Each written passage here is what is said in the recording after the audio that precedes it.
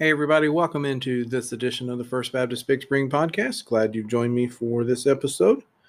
Today, we're going to continue our series on heroes of the Reformation with probably the most famous of all of the reformers, Martin Luther. And so, we're going to take a look at his role, some of the things he taught, some of the things he believed, give you a couple interesting things he said, and just encourage us to examine his life and some of the core things that he was believing and teaching, and particularly some of the things that he was teaching and preaching from the Bible in against the authority of the Catholic Church at the time, at the start of the Reformation here. You probably know Luther is most likely most famous for nailing the 95 Theses to the door of the church in Wittenberg. And that's how we know him best. And basically, those 95 theses were 95 thoughts on the reasons that the Catholic Church at the time was doing it completely wrong and against primarily Scripture. And so he had been reading Scripture, learning Scripture, and began to realize that wasn't in there. And in many cases, it was completely opposite of what was being taught. And so Luther's Reformation comes as a result of the study of the Word of God, and his thoughts and his mind and his study were driven by that. But he was very controversial as well, not obviously within the Catholic Church at the time, but he was also somewhat controversial among the fellow reformers that shared many of his thoughts and beliefs, but did not agree with the method in which he went about some of those things. There were also some disagreements with other reformers on theological matters. We've already looked at one of those in a prior episode, particularly related to the proper mode of the Lord's Supper. There were also disagreements among the reformers from Luther as it was in regards to the proper mode of biblical baptism. And so there were several issues that they had disagreements on. But the primary issue was the way that the Catholic Church was doing things against Scripture.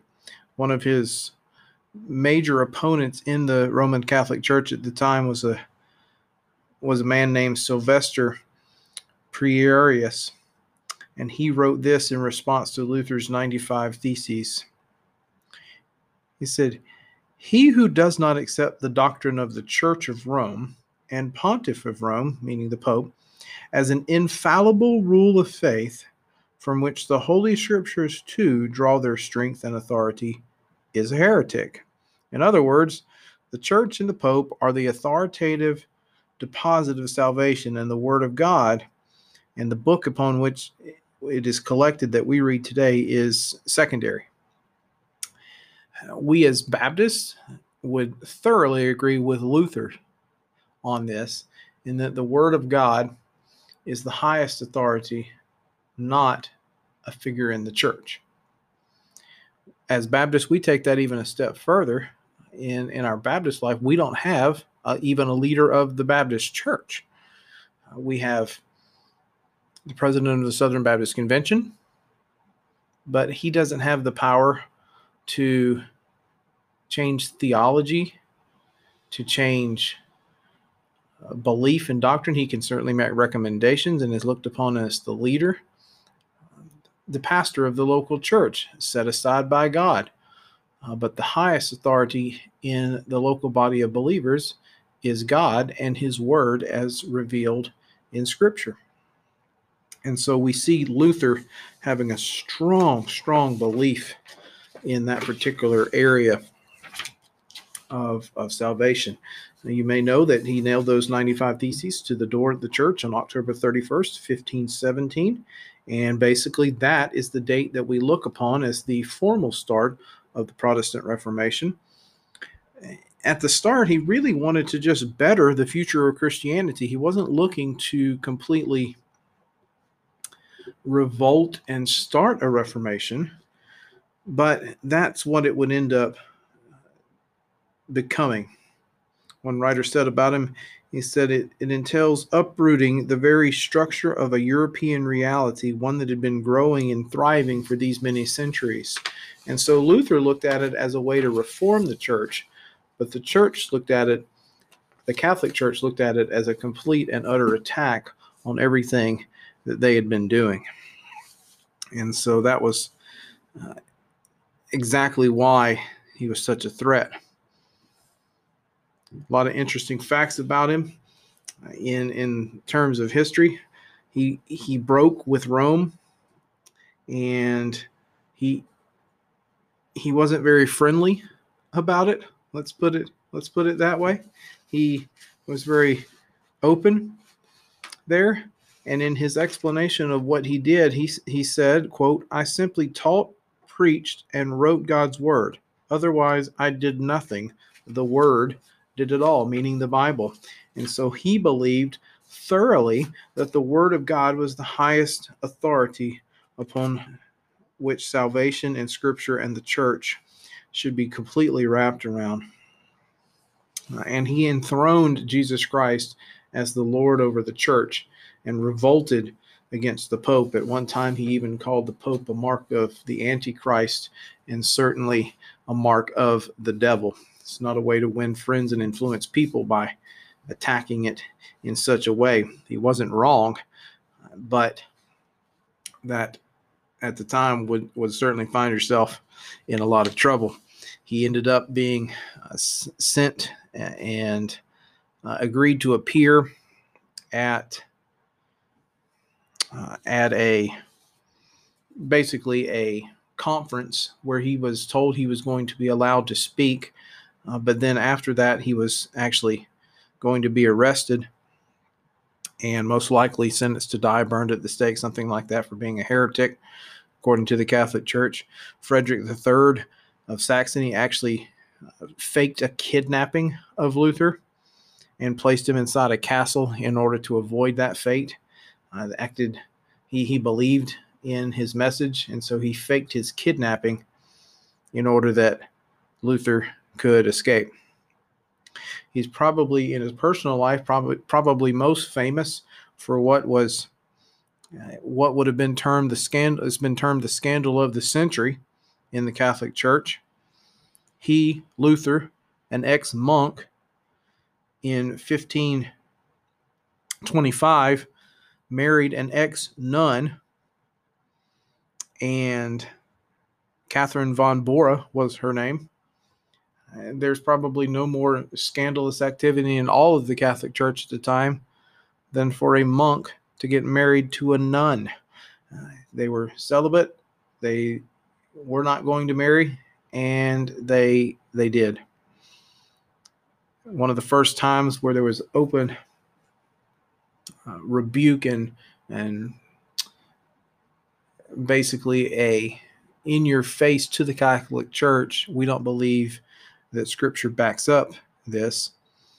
Luther even named his wife as his sole inheritor, which was extremely uncommon, and actually a judge actually ruled it illegal when he eventually passed away.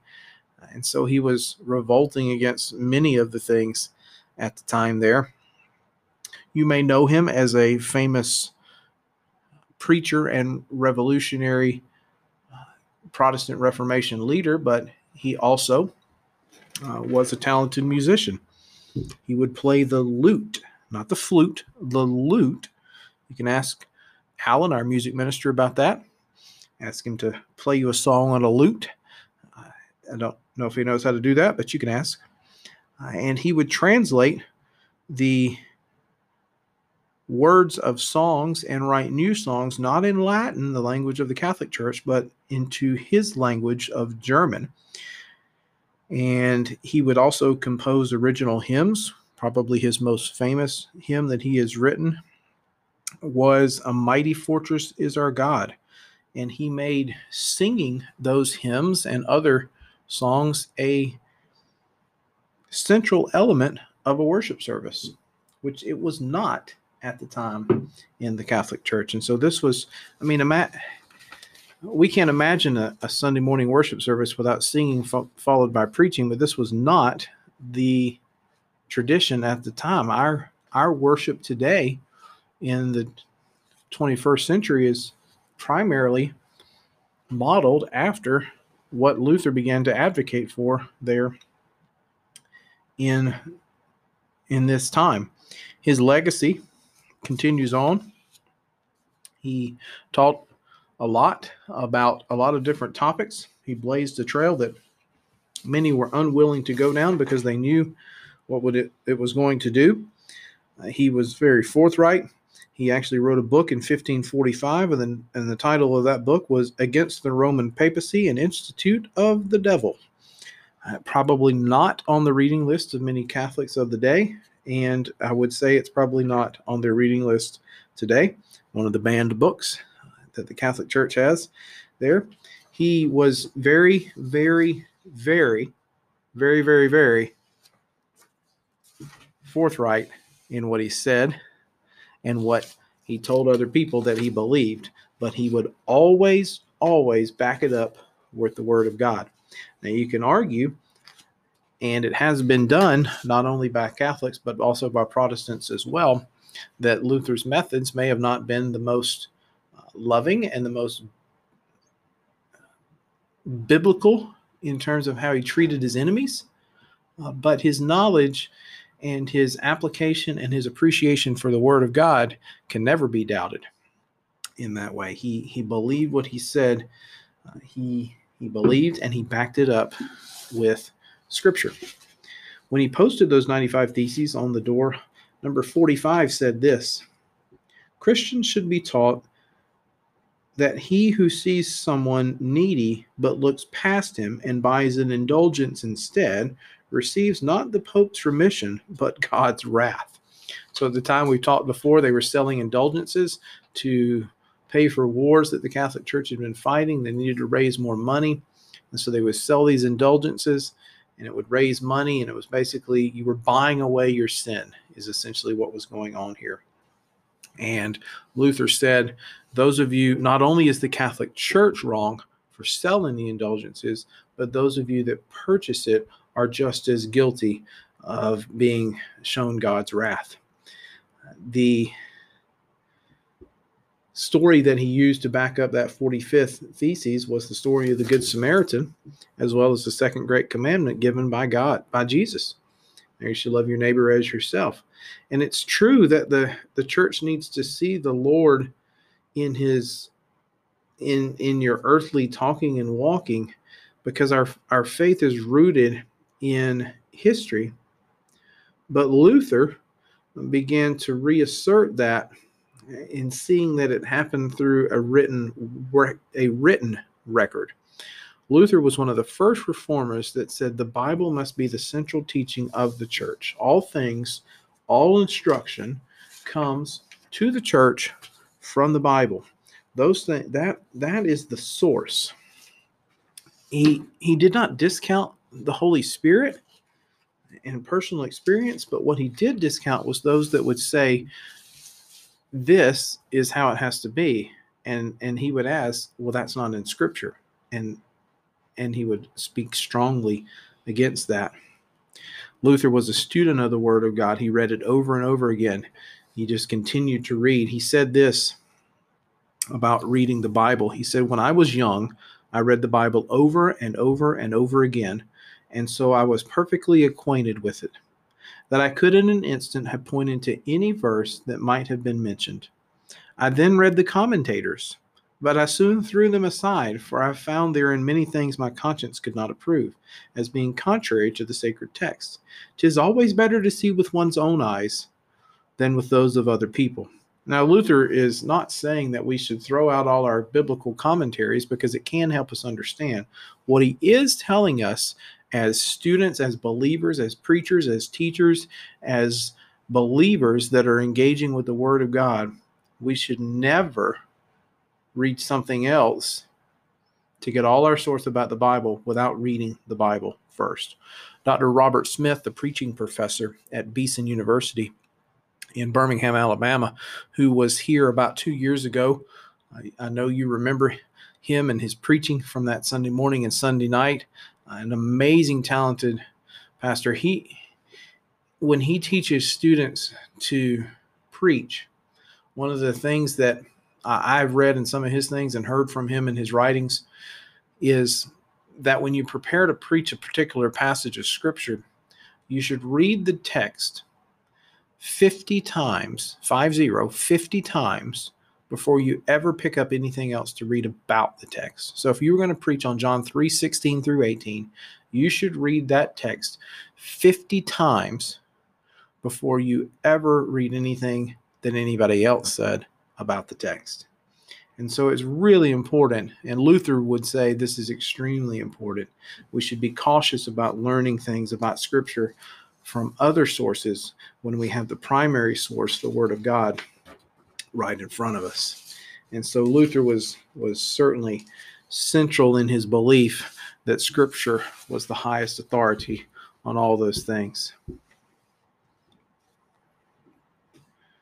He also said this.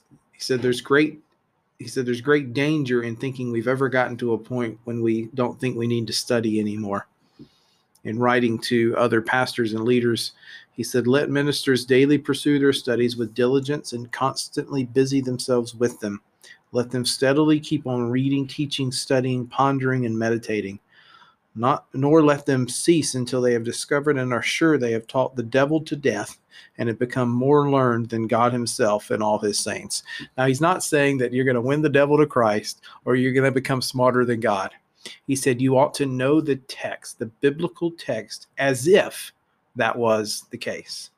You should be so well acquainted with Scripture that you can, it's almost as if like you could teach God the Sunday school lesson that day.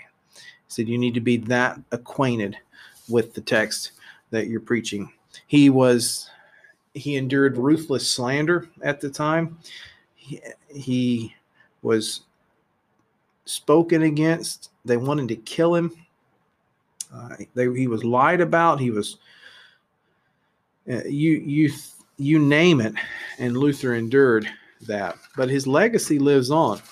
He is the most well-known reformer. A lot of that due to his 95 Theses, but others in church history have taught us and said Luther was their inspiration. Luther was the one that spurred them to have the guts to go out and do what they said. And his legacy will continually live on because we as Baptists, we're not Lutheran, a whole denomination named after him, but we are Baptists as a church. We hold Scripture up, and in the highest fashion, we believe that it's true. It's inspired. It's the Word of God. It's inerrant. It is what we believe as a church, and that we are to follow it. Luther was one of the first in history since the early church fathers back in the first century to actually believe and proclaim that with great authority. And we rest our lives and our church and our salvation upon the Word of God being true. In 1934, a pastor from Atlanta named Michael King traveled to Germany to visit some of the historical sites. And one of the sites that, as a pastor, he obviously wanted to see was the church in Wittenberg, where Luther was the pastor, the university there where he was the professor of theology. He wanted to see some of those sites that were so famous that he'd read about all through the Protestant Reformation. And he became so inspired by Luther's writings and seeing the things that Luther had done, he actually decided to change his name. He also changed the name of his 5-year-old son at the time from Michael Jr. to Martin Luther King Jr. It takes a lot of guts to change the name of yourself, but also your 5-year-old child. You're so inspired by the teachings and the preaching and the Reformation leadership of Luther that not only did he change his name, he changed the name of his son, who also happened to grow up to be a pretty famous pastor in the 1960s. See, Luther was an outstanding figure in the history of the church, an amazing reformer. And the reason his Reformation and his beliefs and his theses and all the things that he taught had such great power is because they came from Scripture. Almost nothing he taught was not directly written down or repeated from the words of the Bible. And he was attacked for it, not from the Bible, but from church tradition and from a lot of other places. You see, when we as a church, when we as believers rest in the Word of God, the Word of God will outshine anything else. You see, there's nothing more powerful than the words that God has said, the words that God has revealed. There is nothing more powerful than those things. So I challenge you to read the Scriptures for yourself. Don't just read what somebody said about them. Don't just listen to a sermon on Sunday morning. Read the Scriptures for yourself. Seek the truth of the Word of God and know that God will speak to them. So thanks for joining me today. Hope you've enjoyed this episode. Look forward to having you back with us next week.